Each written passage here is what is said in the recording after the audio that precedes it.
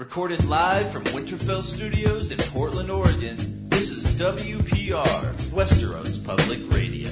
From the Princes of Dorne to the Kings in the North, we bring you the latest and greatest in Westeros. 8 days a week. Hey, small folk. Hello and welcome to another edition of WPR. I am your host, Lynn the Jazzman Thunder, joined today by the tried and true blue, Lord of the Soundboard, John Bryant. Thank you, Lynn Thunder. How you doing today, John Bryant? I'm doing good today, Lynn Thunder. Vela Maculis. Vela Duaris. Yes. Yeah, that's how you do that. Yeah, for anyone who doesn't know, that means all men must die and all men must serve. That's right. And we totally got it right on the first take. Yep. Well, what do we got on the show today, John Bryant? Coming up on the show today, we got top 5 moments in the show that are better in the show than in the book. That's right. People are always talking about how much better the book is than the movie or than the show. You know what? Here's some times where the show is better than the book. Yeah, I mean, it varies. Some parts of it are much better in the book, and some parts in the show are much better, so we're going to break down a few of those. Yeah, we all enjoy them both, so we're going to celebrate them both. Yeah, also, we're going to be having an in-depth discussion on the Iron Islands. That's right. I did some research into them, lived with them for a while, and went in there asking myself the question, Ironborn, raping pillagers or religious pariahs? Ooh, that is a good question. I investigated. Yes. We will come to the bottom of that answer. That's right. No Wars of the Roses this time, small folks, so I just didn't get it done. That's all right. Next time, though. Next time. All right. Should we head to Westeros by way of the Iron Islands? To Westeros. To Westeros.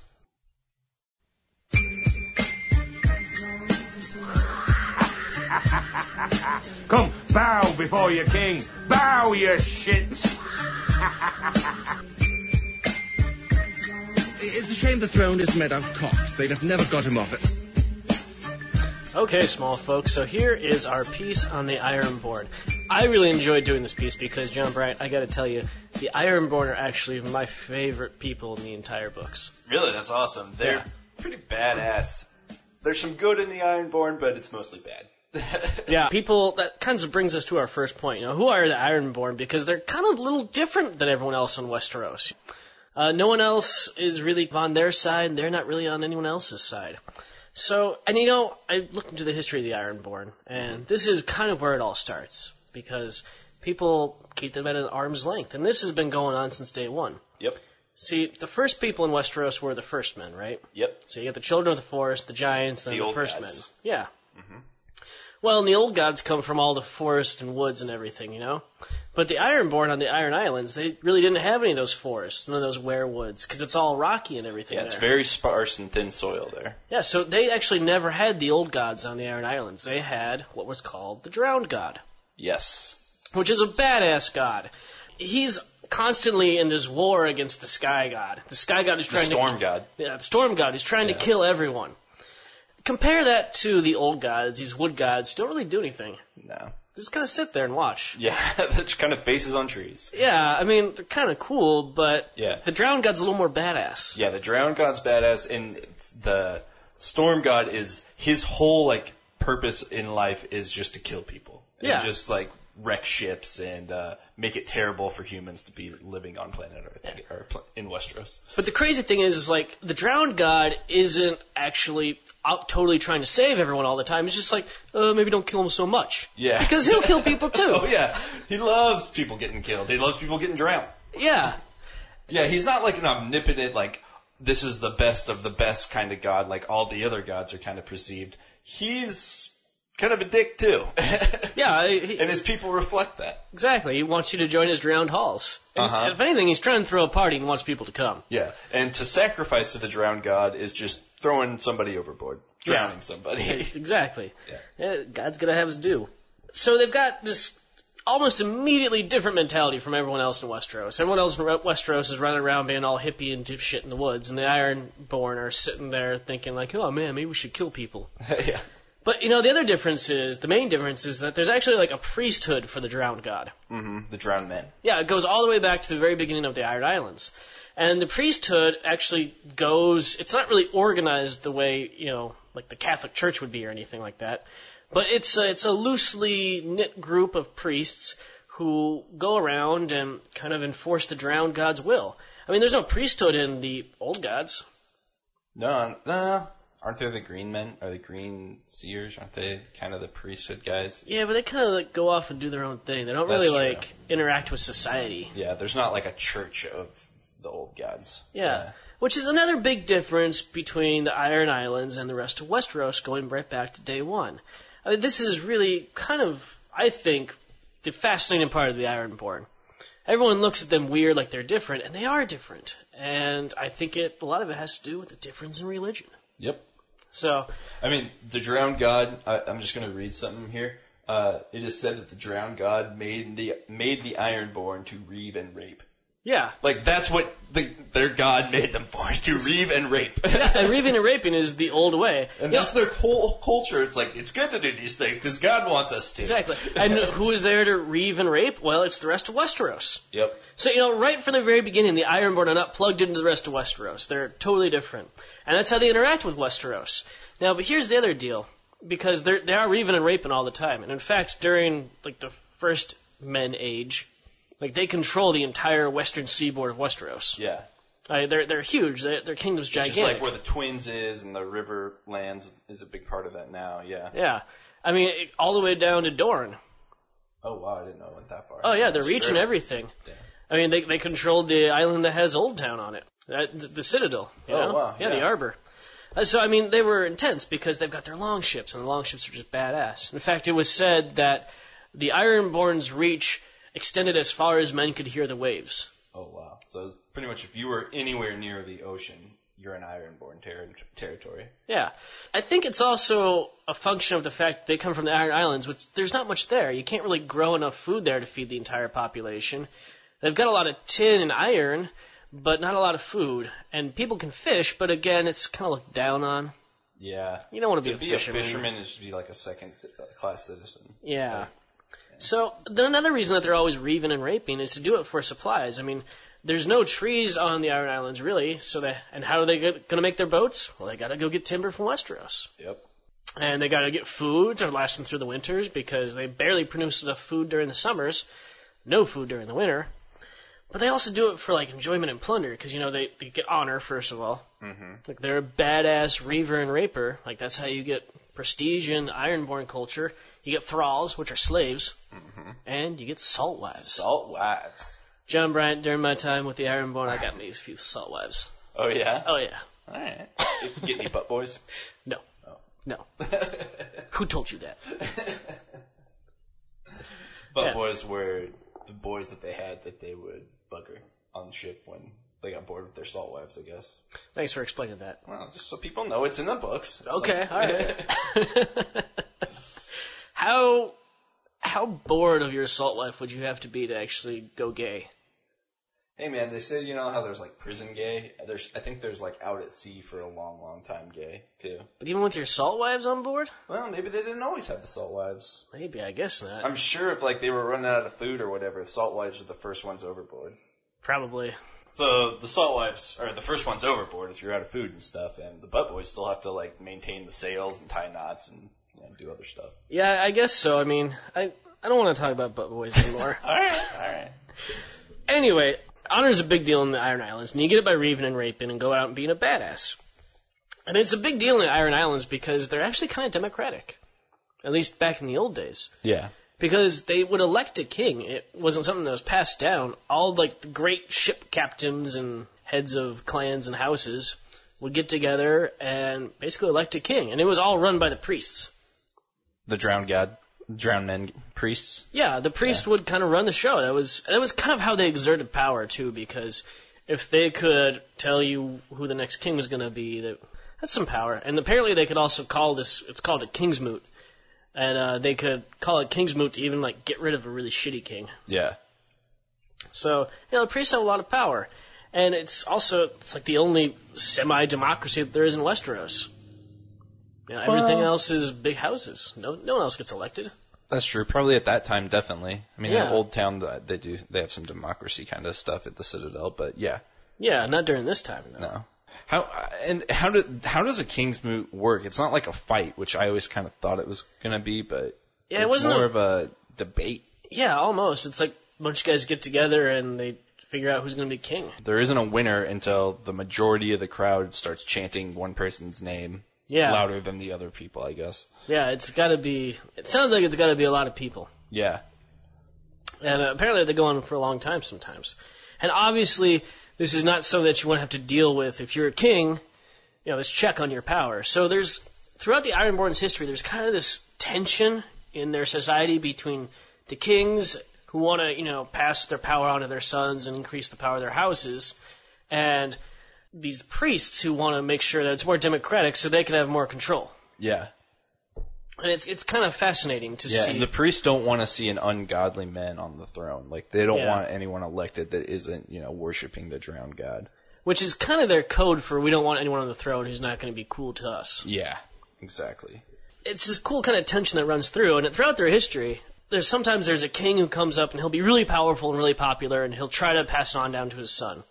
And maybe it'll last for a generation or two, but eventually, like, one of the kids is not as strong, he's not strong enough, he's not as badass enough as his father or grandfather. Yeah. And then the priest sort of rises up again, and boom, it's another, like, King's Moot sort of century. So it goes all the way back. There's a lot of infighting on the Iron Islands. Oh, yeah. Well, it's 7 big islands. There's like 30 different noble houses on these 7 islands, so there's going to be a lot of turmoil. Exactly. Not a lot of room, a lot of controversy. So anyway, the Ironborn are very, very powerful until the Andals come. So, you've got the first men there first, then the Andals kind of cross over from Essos. Yeah.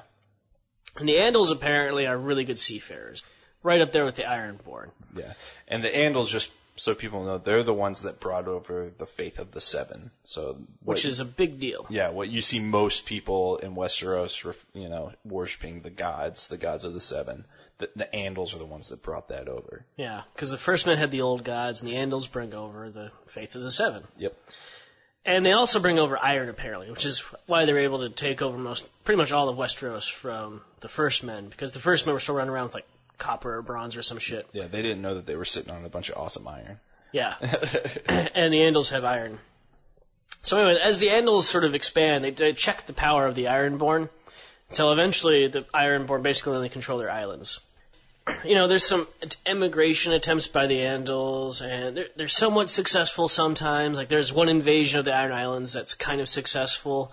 It only lasts like a generation, but there's some interbreeding and some Andals that are left over. So there is some mixing between the Ironborn and the Andals, but the Ironborn never really lose their identity the way that the rest of Westeros did when the Andals come over. Yeah.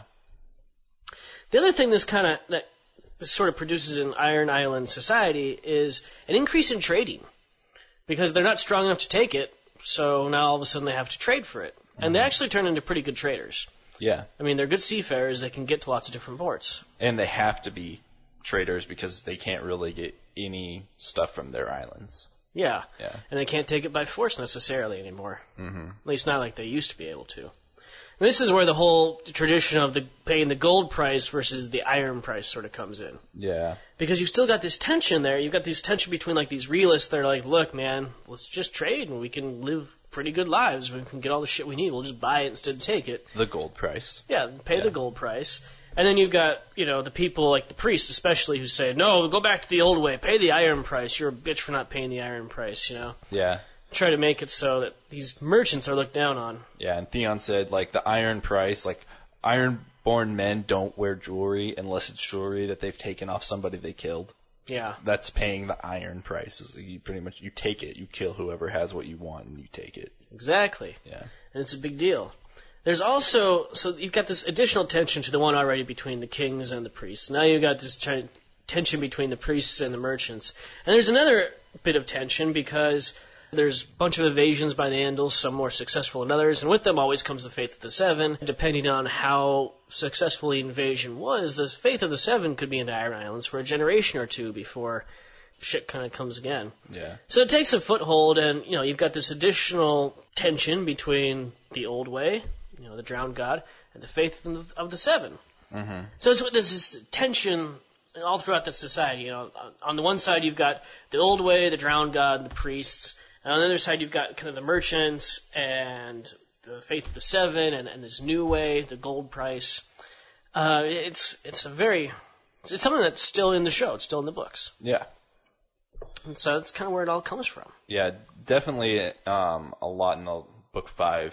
You learn a lot about the Iron Islands and what the tensions is going on there now, and a lot of it has to do with the faith, and that the Ironborn are pretty much the first to rebel. If someone's going to rebel against the crown, it's usually going to be the Ironborn first, because they do it every 10 years or so. Exactly. Yeah. I mean, that's one thing that I kind of missed in season 5 was more Ironborn. Yeah. Because we should talk about that during the theories, because there's a lot of cool theories out there about the Ironborn. Yeah, and I think we're going to get a lot more Ironborn in season 6. 25 days away, by the way. Oh, God, I can't wait.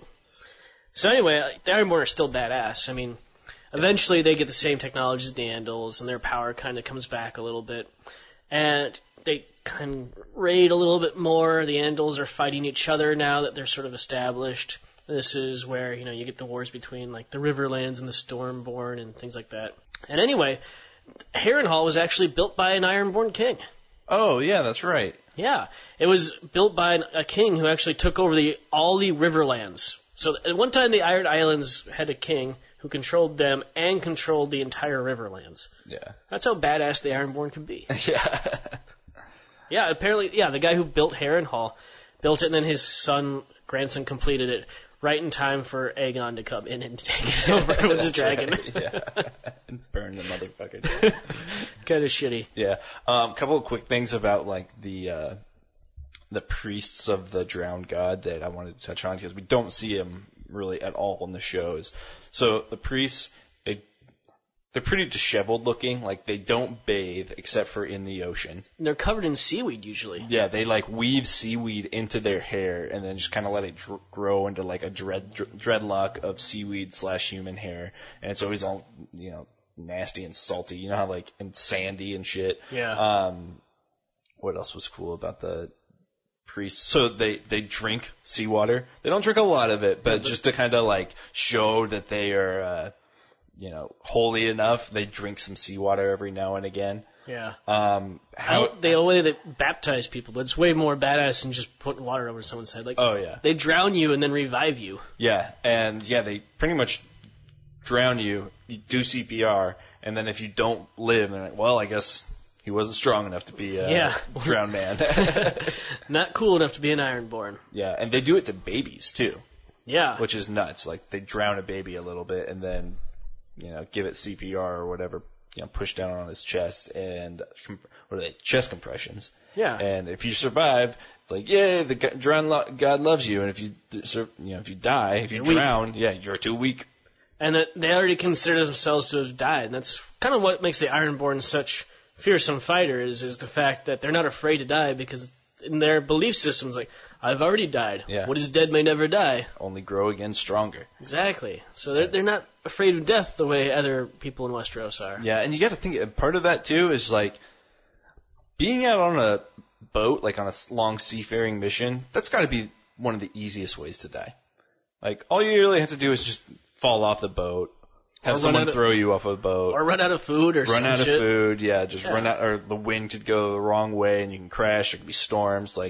When you're surrounded by water that you can't breathe, your chances of dying go up significantly. Exactly. Yeah. You don't want to have to breathe water. Yeah. It's bad for you. And don't drink it either. Yeah. Unless you're a drowned man. Yeah, unless you're a drowned man and you can build up a tolerance. Yeah. And, what I think is very cool throughout the books is always trying to point out, all right, who are these people really based on, sort of deal. And then we made a note that the Dothraki, and George R. R. Martin doesn't make a big secret out of it, Dothraki based upon the steppe people of, Eurasia. Mm-hmm. And it's very clear that the Ironborn are based off the Vikings. Oh, yeah. That their long ships, the way they reave and rape and pillage, all that kind of stuff. I think that one of the things that Martin did that really works and is cool is he kind of took different civilizations and made them into these Game of Thrones characters, but he kind of took the best parts of each of them, or the coolest, most badass parts of each of them, and put them all into one kingdom and made all these cultures at one time. Because Vikings weren't really around fighting the Scythians or anything. Well, John Bryant, maybe we'll have to get into that. Or maybe they won't. All right, let's hear it. Vikings are pretty badass, John Bryant. I don't know a whole lot about the Vikings other than they're Norse. Yeah. So clearly there's some similarities there, but they're surface similarities, obviously. The longships, the reaving, the raping, the pillaging, the barbarian sort of mentality that the Ironborn have compared to the rest of Westeros. But it goes even further than that, which is why I wanted to talk a little bit about all the tensions in Ironborn society, because you see this exact same sort of dynamic going on in Viking history. So really, what we're looking at, by the way, during the Viking Age is kind of like the year 790 to about the year 1066. Okay. Yeah. So it's really early on. It's way before like the Wars of the Roses. Like it's actually there's more time between this period and the Wars of the Roses than there is between the Wars of the Roses and today. Oh wow. Yeah. So it was a long time ago. But the way it kind of starts is these Vikings sort of show up out of nowhere, really, to the rest of Europe. And they find out who they are because they sack an abbey, like a monastery full of monks in England. And people are like, what the fuck just happened? Because how dare anyone do that? The rest of Europe is Christian, and these Vikings are still pagans. They still worship Thor and Odin and all those crazy guys. Okay. So they don't give a fuck about Jesus Christ and their monasteries. Yeah. And so this is kind of the first we've heard of them because this is their first biggest like jump into known history, right? Yeah. Like, they probably don't have a lot of Viking history before that because they weren't spending a lot of time writing books. Well, I mean, yeah, not books. I mean, they would carve like ruins into stuff, but mostly it was like trees and stuff, so it doesn't last a long time. Yeah. Like there are some like rocks and everything that have carved ruins in them and stuff that go back, but they don't tell you very much. They're mostly like names and stuff. So you're like, oh, there's a Viking name from who knows 1500 years ago. That's all we know. Yeah. All right. But the Vikings are really cool, and just like the Ironborn, they're not really plugged into the rest of Europe. They're pagan, and the rest of Europe by this time is mostly Christian. At least all like the main powers are. Mm-hmm. And the way they interact with these guys is by taking shit from them. There's actually some cool debate about why this actually started. Why the Vikings just decided to explode onto the scene like this. Okay. And there's some cool theories out there. I mean, one of them is, they come from like Scandinavian stuff, and not a whole lot there, not a whole lot of food and supplies and everything. So there's probably a population boom. They had to hit the waters to make ends meet, kind of like the Ironborn sort of do in the very beginning. But there's another one which I think is kind of cool. Probably not true, but there's this guy called Charlemagne running around Europe right before this like 790 year, who. He's a Catholic. He's a new Catholic. He's the Holy Roman Emperor. He's the most powerful man in Europe during this time. And what he starts doing is forcefully converting pagans in northern Germany. It's like right on the border of Scandinavia and the rest of Europe.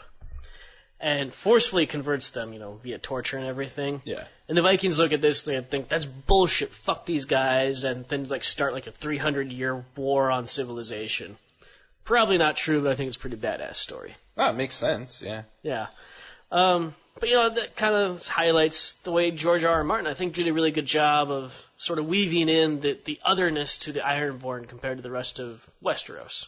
Because, I mean, going back, the Iron Islands have always had tension between the culture of Westeros, and so did the Vikings.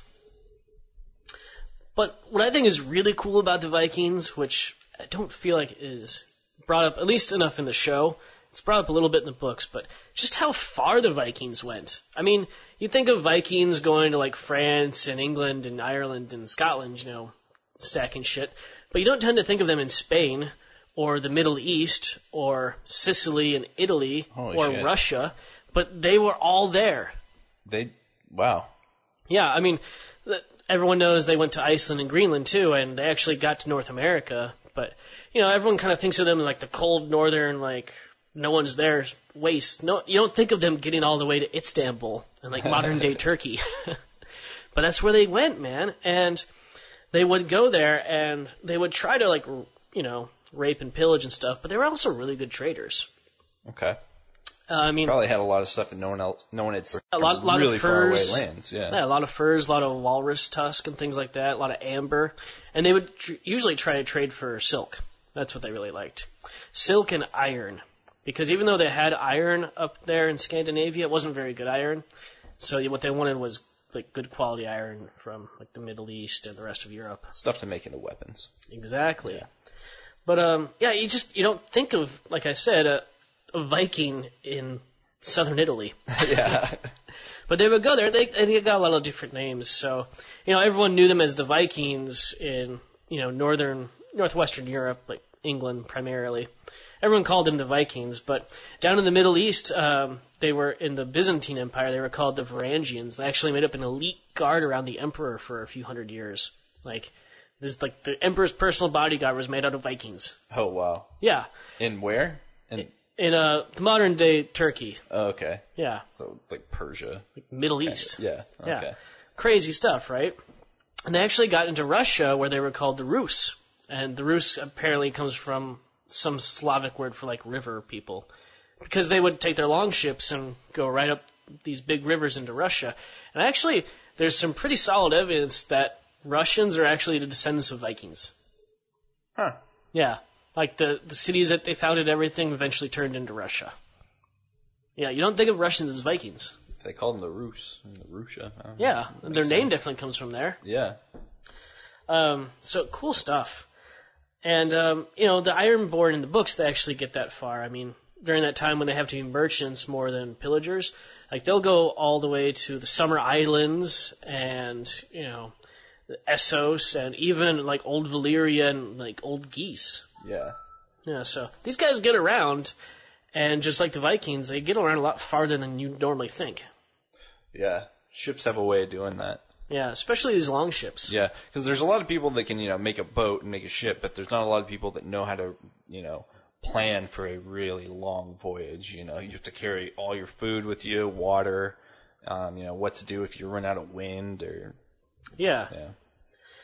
So, pretty cool stuff. The other thing that is really interesting in Viking history is another thing that I think George R. R. Martin did a really good job of writing into the Ironborn. He also, like I said, wrote in that sort of religious tension in their society. Well, you get that same tension in Viking society, too. They're pagans, and the Christians are always coming in trying to convert them. And in fact, you've got throughout Viking history a lot of fighting between different warlords and kings. And sometimes they're fighting their own people, and a lot of times it's because they're Christian, and they're trying to make their people be Christian, and the people are like, no, we hold to the old way. We worship Thor and Odin and shit. And, because they wanted to keep on raping and pillaging. If you're a Christian, then you're not supposed to do that to other Christians. You gotta go find people who are not Christian, and those people are a lot farther away than the Christians in, like, England, Mm-hmm. So, that's in their history a lot, and I think it's pretty cool that George R. R. Martin kind of wrote that into the books. And, each different kind of tribe of people in these books all just have their super rich backstory that's subtly put in there, but still is, like, really meaty, and you can just feel all those things, Oh, yeah. You can tell how it influences the way the characters think. Yeah. Yeah. I mean, and I looked into some other stuff that the Vikings do. I just like reading about the Mongolians and stuff. Imagine the Dothraki do that stuff. When I read about this stuff, I imagine the Ironborn kind of acting like this. Uh-huh. The Viking warfare, they were pretty good warriors. But they weren't really so keen on fighting wars and battles. They didn't like doing that. They tried to avoid it as much as possible. They preferred to hunt like a pack of wolves. They'd look for like the oldest and slowest, like undefended towns they could just go in and like have their way and like fuck shit up. Yeah, like not have Theon, to fight people. Yeah, like Theon does when he takes Winterfell because there's no one there. The way Balon does when he says, fuck fighting the Lannisters, they're ready for me. I'm going to go fight the North. They're not ready for me. Exactly. Yeah. So, yeah, they're looking for the easy target. And, a lot of people think of them as brave, and they really were brave, but they also didn't like to fight so much. And I looked at, some Viking, like, tactics and their weapons and everything, and like I said, it's kind of cool to imagine the Ironborn having this, but, most Vikings fought with axes and not swords. Mm-hmm. A sword was almost like a sign of wealth and, like, honor and, like, status. almost like a sign of like I'm a man now, because they didn't have good iron in Scandinavia, so they'd have to go get it from somewhere else, which made it really expensive. So usually only like nobles could afford it. But any man who had been on a few like raping and, pillaging missions, 2, 3, 4, depending on how successful they were, he could usually afford to buy a sword. So if you had a sword and you weren't really noblemen, it kind of signaled to everyone else, it's like, I've seen some shit, I've fucked some shit up, here's my badass sword to prove it. Yeah. Kind of cool. Yeah, and it's funny that I just remembered Yara fights with axes instead of like a sword. Yeah. And she's, the queen of the Ironborn, kind of. Mm-hmm. Pretty cool stuff. And the other thing I like is the Vikings had this game called knife juggling, where they'd take sharpened knives and throw them in the air and try to catch them and everything. Yeah. And the Ironborn apparently have another game kind of like that. The finger dance. Yeah, the finger dance, where you throw an axe and someone has to catch it. Sometimes they don't. So I thought that was cool. Yeah. The other thing, I don't think it's really mentioned about the Ironborn, but like berserkers. Never heard of it. Yeah, so there's tales of Viking berserkers, and which is kind of what give them such a reputation for being so fierce in battle. But some Vikings would basically go crazy almost. People think they probably took some sort of like drug or something before battle to do this, but they could apparently get stabbed and hit, and they just like wouldn't go down. Like they'd keep going. They literally would just fight to the death and go crazy. So they were all hopped up on PCP or something. Yeah, something. And actually, one of the most famous stories of this happening is a battle in England right before William the Conqueror took it over. It's called the Battle of Stamford Bridge, and like this Viking army had invaded England, and the English king took his army to meet him, and they took him by surprise. The Viking army is kind of camped on two sides of the river. They take them by surprise. They kill everyone on one side of the river, and they have to try to cross the bridge to get to the other side. Like, it's all surprise attack, But they can't get over the bridge because there's one Viking guy on the bridge with 2 axes in his hands, not armor or anything, just killing every motherfucker that comes close to him. And they can't get over the bridge. He delays them so much that the rest of the Viking army gets away. Wow. This Viking berserker apparently killed 40 guys, and he didn't go down until, like, someone got down into the river and kind of like floated in a barrel down. And as he got under the bridge, he stabbed the guy with a spear from underneath in the river. Nice. Like that's how this berserker finally goes down. It's like the Viking version of the Battle of Thermopylae, except that instead of 300 guys, it's just one guy. Yeah, one. So I was trying to imagine that maybe there's like one berserker on each like Ironborn ship, just ready to go crazy. A drop of a hat. The wild card. Yeah, exactly. I do know one Viking story. I just remembered I heard about this the other day in an article that there was a Viking named like Eric the Baby Lover. What? Or no, Eric the Child Lover, which sounds bad. Yeah. But the reason they called him that is because he was the only Viking that refused to kill children. So, like, what are you, some kind of child lover? Yeah. Kill it. Yeah. Jesus. Yeah. I mean, the other thing that I think is kind of cool, the Vikings, the Ironborn, what is dead may never die. They don't fear death because they're already dead. Mm-hmm. The Vikings had sort of the same thing. They believed that as soon as they were born, the day and the manner of their death was, like, written by the gods. Okay. There's no escaping it. You can't get around it. The gods only give you 2 things. They give you life, and they give you the free will to do whatever you want with it until your time comes. So a lot of these Viking guys, like, they didn't really fear death because they were like, it's going to happen, and the way it's going to happen, it's already set, it's predetermined, there's nothing I can do to get away with it. When it happens, and I'm just going to be the biggest badass I can until that happens. All right. Yeah. It's one way to look at it. I kind of like it. Yeah, they didn't really fear death because it was like, hey, nothing you can do about it, it's going to happen. Might as well be a motherfucker until then. Yeah, another cool thing. And I don't know, I really think the Vikings are cool and the Ironborn are cool, and that's kind of why I liked them. Yeah. It's great that we can, I like that we can tie in these real world people into the world of Westeros and how George R.R. Martin's kind of cleverly, put these things in there. Yeah. And like I said, I like thinking about it as just like he kind of just took like all the best cultures throughout the, millennia and put them all into one time in one place. Right. Let's just see who wins. Exactly. Yeah, I mean, and kind of going on that thing where it's reading about the Vikings and want to imagine the Ironborn. What I did is I actually found a translation of a journal of this Arabic guy from like the 900s who traveled all the way to what is now modern Russia and hung out with some Vikings for a while. And he actually has some excerpts that are really cool, and so I just wanted to read from them and kind of tell you, like, literally a first-hand account of Vikings. This is what the dude saw. From someone who's not a Viking, and this is... From someone who's a Muslim trader. Okay. And again, you don't normally think of Vikings hanging out with Muslims. I saw the Rus, so again, he calls them the Rus. I saw the Rus when they had arrived on their trading expedition and had disembarked at the river Atil. The river Atil is somewhere in southern Russia.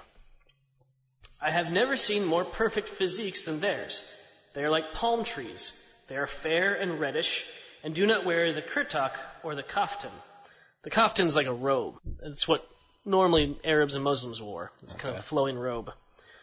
Instead, the man wears a cloak with which he covers one half of his body, leaving one of his arms uncovered.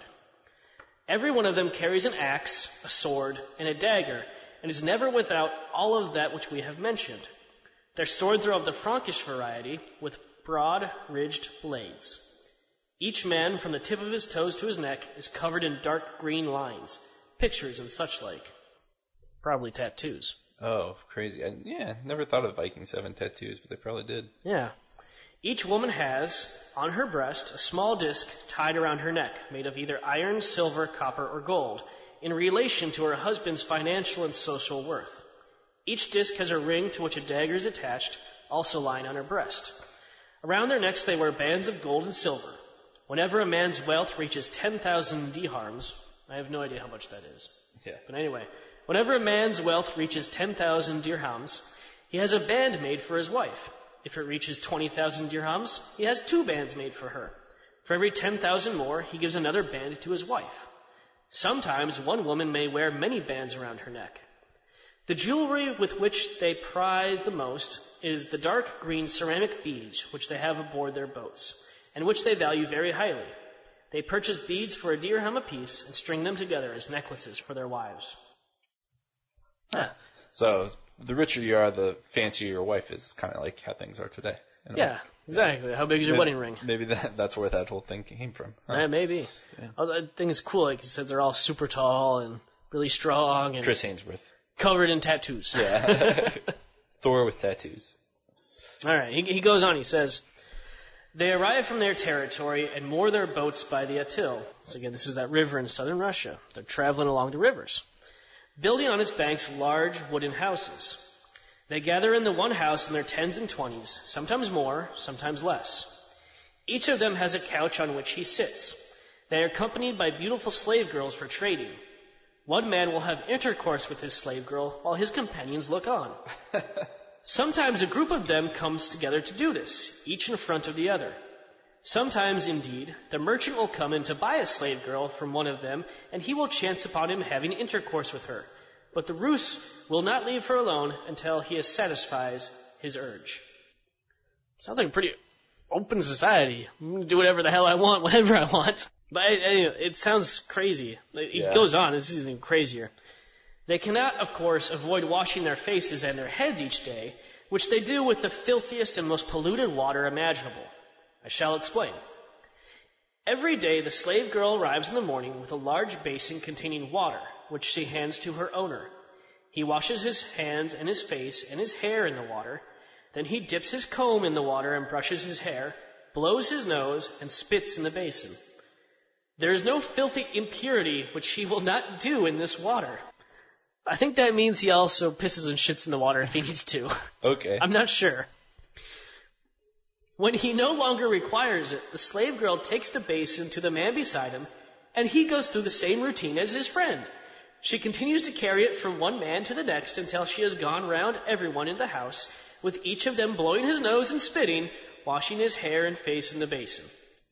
The fuck? I know, it's fucking gross. Why are they right? just giving new water every time? Or... I don't know. Huh. What is dead may never die. Okay, except for bacteria. The funny thing about this, he describes them as, sounding like disgusting, right? Yeah. Horrible things.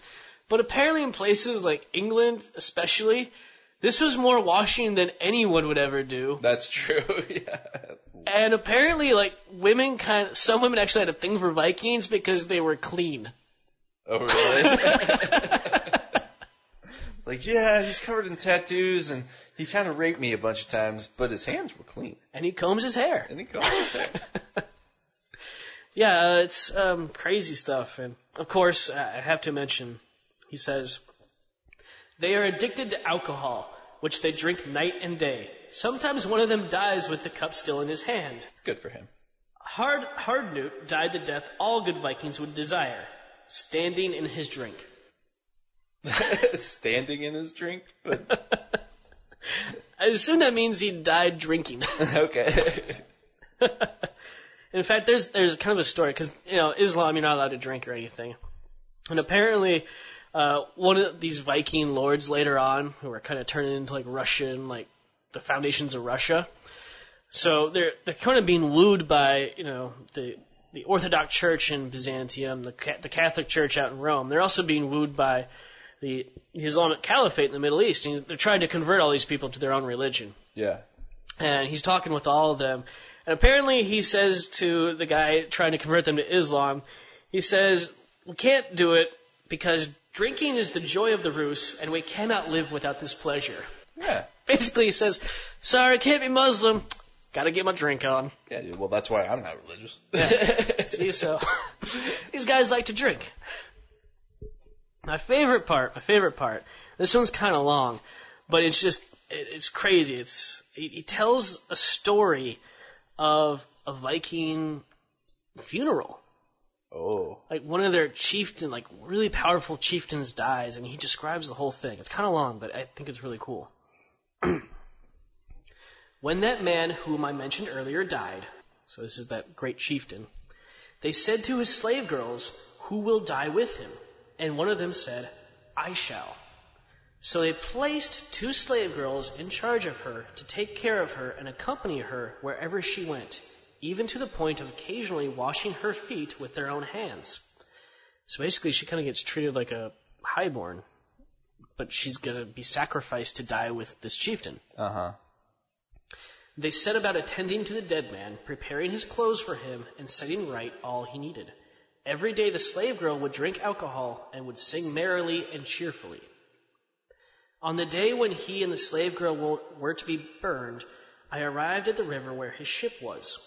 To my surprise, I discovered that it had been beached and that 4 planks of birch and other types of wood had been erected for it.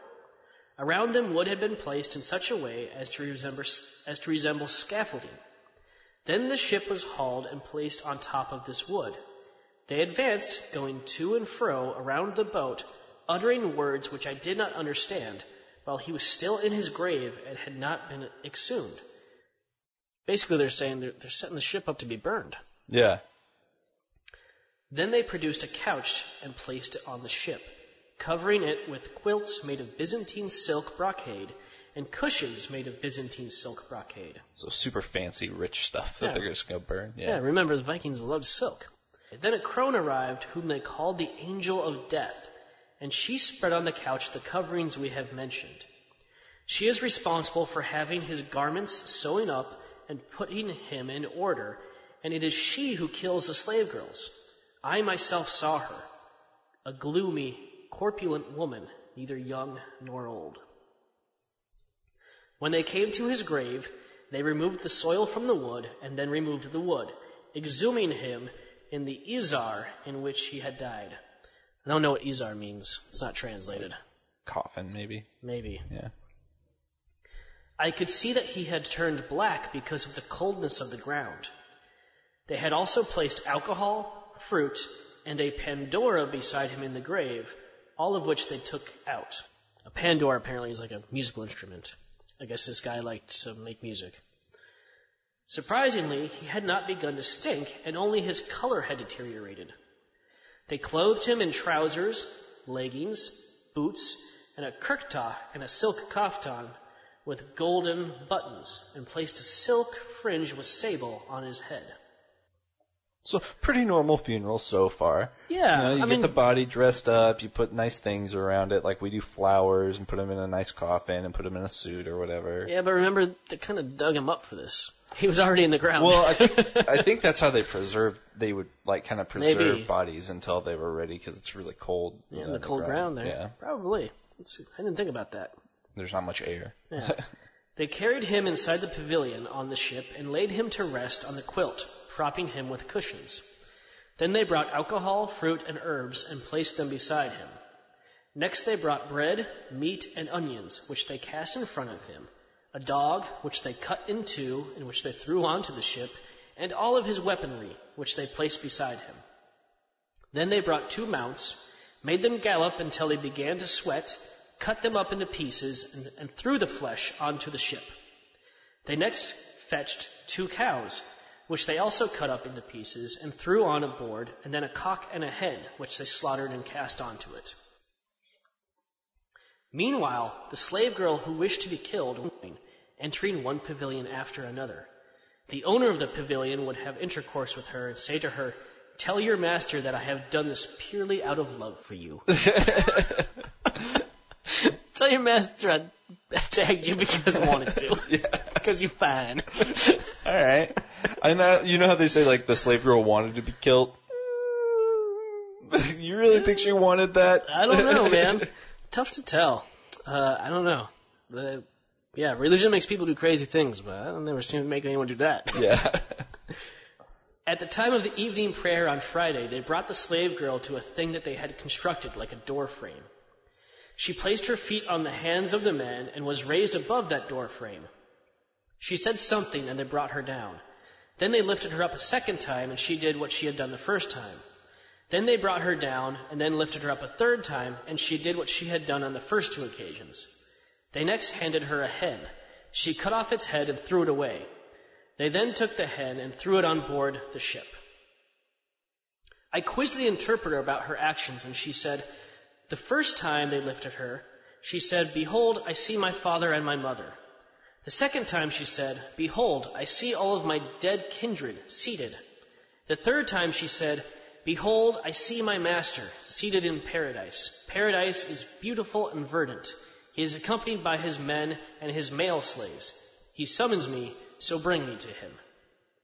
So they brought her to the ship, and she removed 2 bracelets that she was wearing, handing them to the woman called the Angel of Death, the one who was to kill her. She also removed 2 anklets that she was wearing, handing them to the 2 slave girls who had waited upon her. They were the daughters of the crone known as the Angel of Death.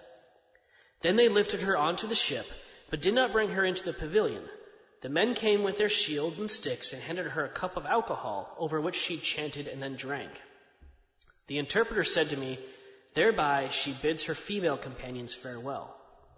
She was handed another cup, which she took and chanted for a long time, while the crone urged her to drink it and enter the pavilion in which her master lay. I saw that she was befuddled and wanted to enter the pavilion, but she had only put her head into the pavilion while her body remained outside of it. The crone grabbed hold of her head and dragged her into the pavilion, entering it at the same time. The men began to bang their shields with their sticks so that her screams could not be heard, and so terrify the other slave girls, who would not then seek to die with their masters. So this is the part where it makes me think maybe she didn't quite understand their end game here. Like, oh, don't worry, sweetheart, you're just gonna, have sex with a couple of the, more higher generals in the army, and then we're gonna dress you up real fancy, give you lots of gifts, and then you gotta do something with this crone and this tent, and then you're done. Yeah. I don't know. Part of me also thinks, clearly this is religious, and maybe it's like a huge honor, and she's going to be like super cool in the afterlife. Maybe. The other thing I noticed is that she's always drinking, it sounds like. Oh yeah, I'm sure they had to get her pretty drunk. Well, I don't think it's probably just alcohol. I'm sure they probably put something in it to like really mess her up. Could be. Because again, this Arab guy, he doesn't drink. He doesn't even know what alcohol does. I don't think alcohol makes you do that necessarily.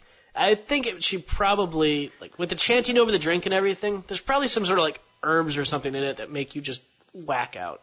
Could be. Yeah. I think that's probably part of it too. Yeah. 6 men entered the pavilion, and all had intercourse with the slave girl. They laid her down beside her master, and 2 of them took hold of her feet, 2 of them took hold of her hands. The crone, called the Angel of Death, placed a rope around her neck in such a way that the ends crossed one another and handed it to the 2 men to pull on. Oh, God damn.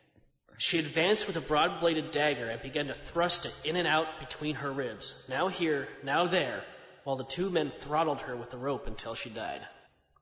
Yuck.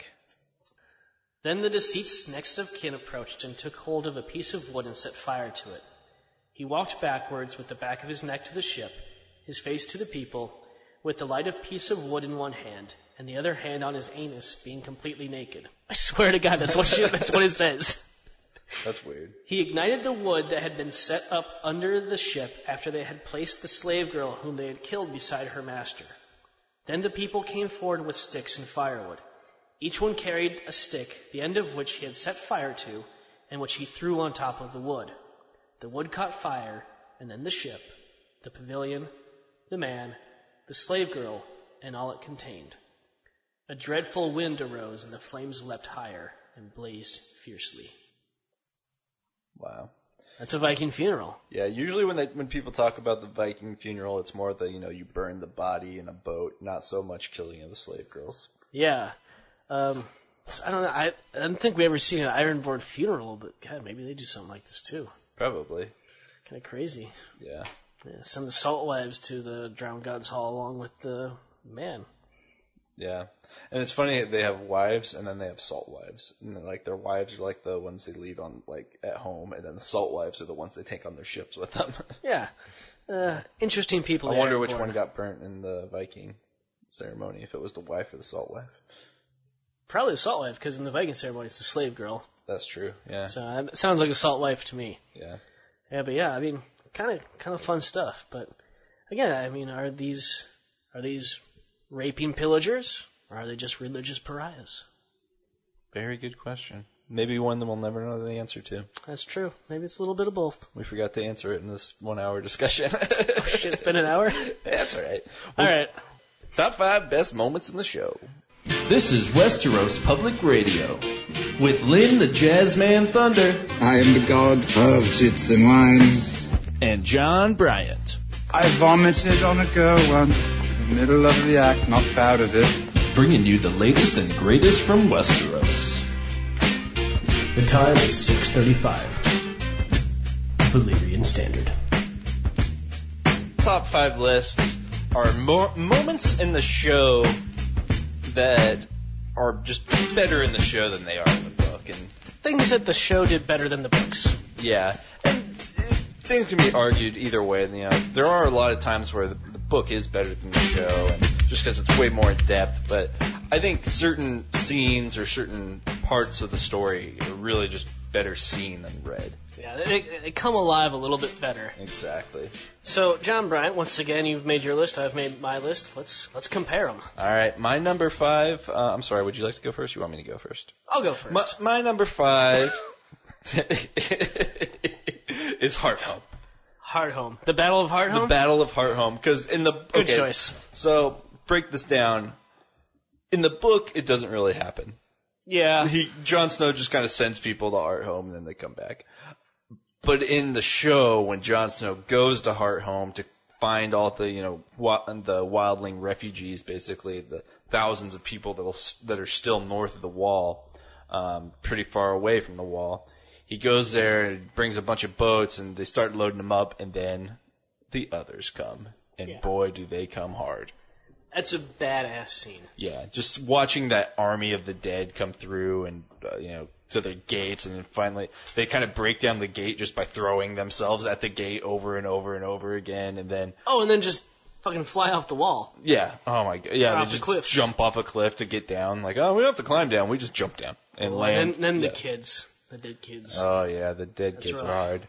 Yeah, and since we're hurrying through this, I'll jump to the right at the end of that scene, which is so badass, when just that one White Walker comes out and is looking at Jon Snow on the boat, and he just kind of lifts his hands, and all these thousands of freshly dead bodies and old dead bodies just rise up. And now you've done nothing, Jon Snow. Oh god, that's fucking badass. That was one of top 5 parts of the show that was just freaking awesome. Yeah. Good choice, John. Thank you. My number 5 is the Hound's death. Because in the books it's sort of inglorious, which I guess is a little bit poetic, maybe. The Hound's death is more about Arya than it is the Hound. Yeah. But I also, I thought it was so much better in the show, where he's in this badass fist fight, basically, is what it turns into with Brienne. Yeah. And then just goes down. And the way he begs Arya to kill him, really, it didn't really come across that way in the books.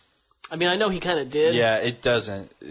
It's pretty much what happens, but him asking Arya to kill her and giving reasons why she should, and then her not doing it, it's a heartbreaker. Yeah. Because, you kind of thought that maybe him and her would turn into friends. Yeah, they kind of into a team. And they kind of had. And, the Hound's on Arya's list. He killed the Micah, the butcher's boy. He tells her that he raped her sister. I mean, she's got lots of reasons to kill the Hound, and it was I was disappointed that she didn't. Yeah, that would have been merciful if she wasn't trying to do that. Yeah. Yeah, I thought it hit me a lot harder in the show than it did in the books. Yeah, and in the books we find out later that a maester comes and finds he might not be dead. The Hound. Well, the maester says he's dead, but he might be lying. I don't know. Maesters don't lie. Well, this seems like a good guy. He tells Bryant, he was dead. I gave him water and tried to make him comfortable as he was dying, and then I buried him and I put his helm on top of where I buried him, and someone else picked up the helm and has been running around. Well, but there's also George R. R. Martin goes out of his way to talk about this huge guy. The Hound's a big guy doing work kind of off in the distance too. Yeah, so he could have been. I mean, the Abbot might have been telling the truth the same way that Obi-Wan Kenobi was telling the truth when he said that Luke Skywalker's father was dead. Yeah. Maybe the person who was the Hound died, and the Hound's a new person now. He's not the Hound anymore. He definitely died, but he may not be dead. Yeah. Okay. Something like that. I mean, hell, it wouldn't be the first time in the books. Yeah, but that is one of my favorite scenes in the show is when Arya just leaves the Hound. And it's not because I like what she did, it's because I'm so like, what the fuck? Yeah. Okay, so that's my number 5. Okay. Number 4 is Daenerys' son. Okay. From the first books, she gets pregnant with Khal Drogo and loses it. And it's the same thing in the first season. This is one where I just gotta sort of commend the show writers and directors, whoever's in charge of this decision. Thank you for exercising a little bit of restraint, because the way her son comes out, it's described very vividly in the books and everything, and it's almost like you're seeing it happen. She's giving birth to like this horrible blackened, like winged monstrosity, crazy thing. Yeah. In the books, in the show, it's just kind of mentioned, and I immediately thought to myself, thanks for not showing me that. All right. I appreciate that. I would have liked to see it. I would not have liked to see it. All right, my number 4 favorite part that happened in the show, better than in the books, is the trial by combat between the Mountain and the Red Viper. That scene stuck with me for a long time after I first saw it. Yeah, even though I knew it was coming, it was like, holy shit. That whole fight is just freaking cool. You know what sticks out with me the most? What? Is when Oberyn Martell gets punched by the Mountain, and his teeth just go and clattering like marbles or pebbles. I cannot get that sound out of my head, even to this day. Whenever I think about that scene, that sound comes to me. I liked when he smushed his head with his bare hands. Yeah, and then they show just like that one frame of his smushed head afterwards. Yeah. Oh God. Then I smashed her fucking head in like this. And his wife or whoever is with that chick that's with Oberyn is just screaming the entire time. Yeah. Oh gosh. But that part in the it's one thing to read it and it's still good to read, but to see it play out like that and pretty awesome. Yeah. Terribly awesome. Boy, they really they did that scene right. Yeah. My number 3 scene that was better in the show would be when Dany gets the Unsullied and takes it from the Astaporians. Oh yeah. When she just Dracarys, and the guy's got the dragon on the leash, and he's like, "What am I doing? What do I do here? Tell your dragon to a baby." And then the dragon just burns that dude, and Daenerys she's got the whip now. She's Unsullied. Kill the masters. Anyone who holds a whip, kill them. And there's like an instant of hesitation on their part until one of them's like, okay. Yeah. And boom, and that's just, there's no going back. Yeah. Like, I've been wanting to do this for a long time, actually. Yeah. All right. Cool. All right. I can get behind this. So yeah, that part was pretty awesome. It was a good scene. It was when you finally get to see the dragons do some cool shit. Yeah. Good choice. My number 3 is actually not a moment. It's actually a character. I like the way they did Theon in the show more than I like him in the books. Okay, yeah, that's my number 2. So let's talk good about choice. it. Mine was specifically all the scenes where Theon is being tortured. Yeah. I mean, what I liked in the show is he really kind of... something I thought was interesting, the whole dynamic between Ramsay and Theon, is they both really crave the approval and love of their fathers. That's why Theon, he goes to Robb, and in the show they've made it clear that he totally was on Robb's side and wanted to fight on Robb's side until his dad's like, what, are you a bitch now? Yeah, what are you gonna, so now you're a Stark? You're gonna let someone give you a crown? We take the crown. We pay the iron price for the crown. It kind of called him out. It's like, you're not a real Ironborn. You're not my real son. And Theon is like, oh man, alright, fine, I'll do this, but only because I want you to love me, Daddy. Yeah. And then Ramsay, I mean, why is he doing all this shit to Theon? It's because he wants to prove to his dad he's ruthless and it's good enough to be his true son. Yeah. So I always thought that was interesting, but... I just like how in the show you kind of see that psychological warfare between Ramsay and Theon, where Ramsay totally has the upper hand the entire time. Yeah. And in the show, it's kind of Theon reflecting on what happened to him. We come to him as Reek, and he slowly kind of tells you the things that happened to him that made him become Reek. Yeah. Whereas in the show, you go through that with him, and you see the transformation a little more. Yeah, those are some intense scenes too. Yeah. Yeah, I mean, I think Theon in the show is a lot better because I think he's a little more complex. He's a little more divided between, wanting the approval of his father and trying to be loyal to the people who raised him. And then, the whole Reek thing is just done a lot better in the show. Yeah. All right, we need your number 2. All right, my number 2, again, I cheated a little bit. Not really one moment. Home with the Wall. The Wall's been on like every list you have. I know. I like it the is Wall. way cooler to see the Wall than to read about the Wall. I gotta say, getting the description of the Wall in the books and everything, like, I had a picture in my head, and it was nowhere near as cool as the picture you get on the show. Yeah. Like, they just blew me away with the Wall on the show. I thought they did a fantastic job. Way better than it's described in the books. Yeah. Yeah, I think they just do a good job of portraying what's described in the books in the Wall. I think even George R. R. Martin himself, like, the first time he saw, like, the Wall sequences, he was like, wow, that's way more badass than anything I had imagined. Oh, wow. Yeah, so, good job on the Wall, Game of Thrones show. Yeah, good HBO. job. HBO really does hit it sometimes. All right, John Bryant, what's your number 1? My number 1 thing that was better to watch on the show than read about in the books was the Battle of the Blackwater. Ooh. The Battle of the Blackwater episode is my favorite episode of Game of Thrones, and it's mainly because of a few of those Blackwater scenes, like when Bronn shoots the flaming arrow into the boat that's full of wildfire, and the Blackwater scene, especially when there's this part where the army of the King's Landing looks like it's about to, everyone's about to run away and hide and flee. And Tyrion sees it like, all right, someone's got to do something here. And he goes, I'll lead the army. And he kind of says it to himself. And he kind of has to like convince himself that he has to do this now. And he goes, all right, I'll lead the army, or I will lead them. And then he yells, I will lead you. So I love that part especially. That is good. Yeah, so Battle of the Blackwater is my number 1. What about you, Lynn Thunder? Number 1, again, cheated. Not very good at this list. It's a hard list to make. I know. My number 1 is Bronn. The character Bronn. Bronn is much better in the show than he is in the books. In the books, I mean, he's kind of cool, but you don't really get to know him very well. He's just sort of Tyrion's, like, button man. Yeah, he's got a couple funny lines here or there, but Yeah. he's just not the swaggering awesomeness that is Bronn in the show. Yeah, he's got all this bravado in the show, and he can sing and everything, and he's a good fighter, and, he can talk shit with the best of them, i.e. Tyrion. Yeah. And, he's like a dirty uncle to Podrick. Yeah. Lad, just go in there.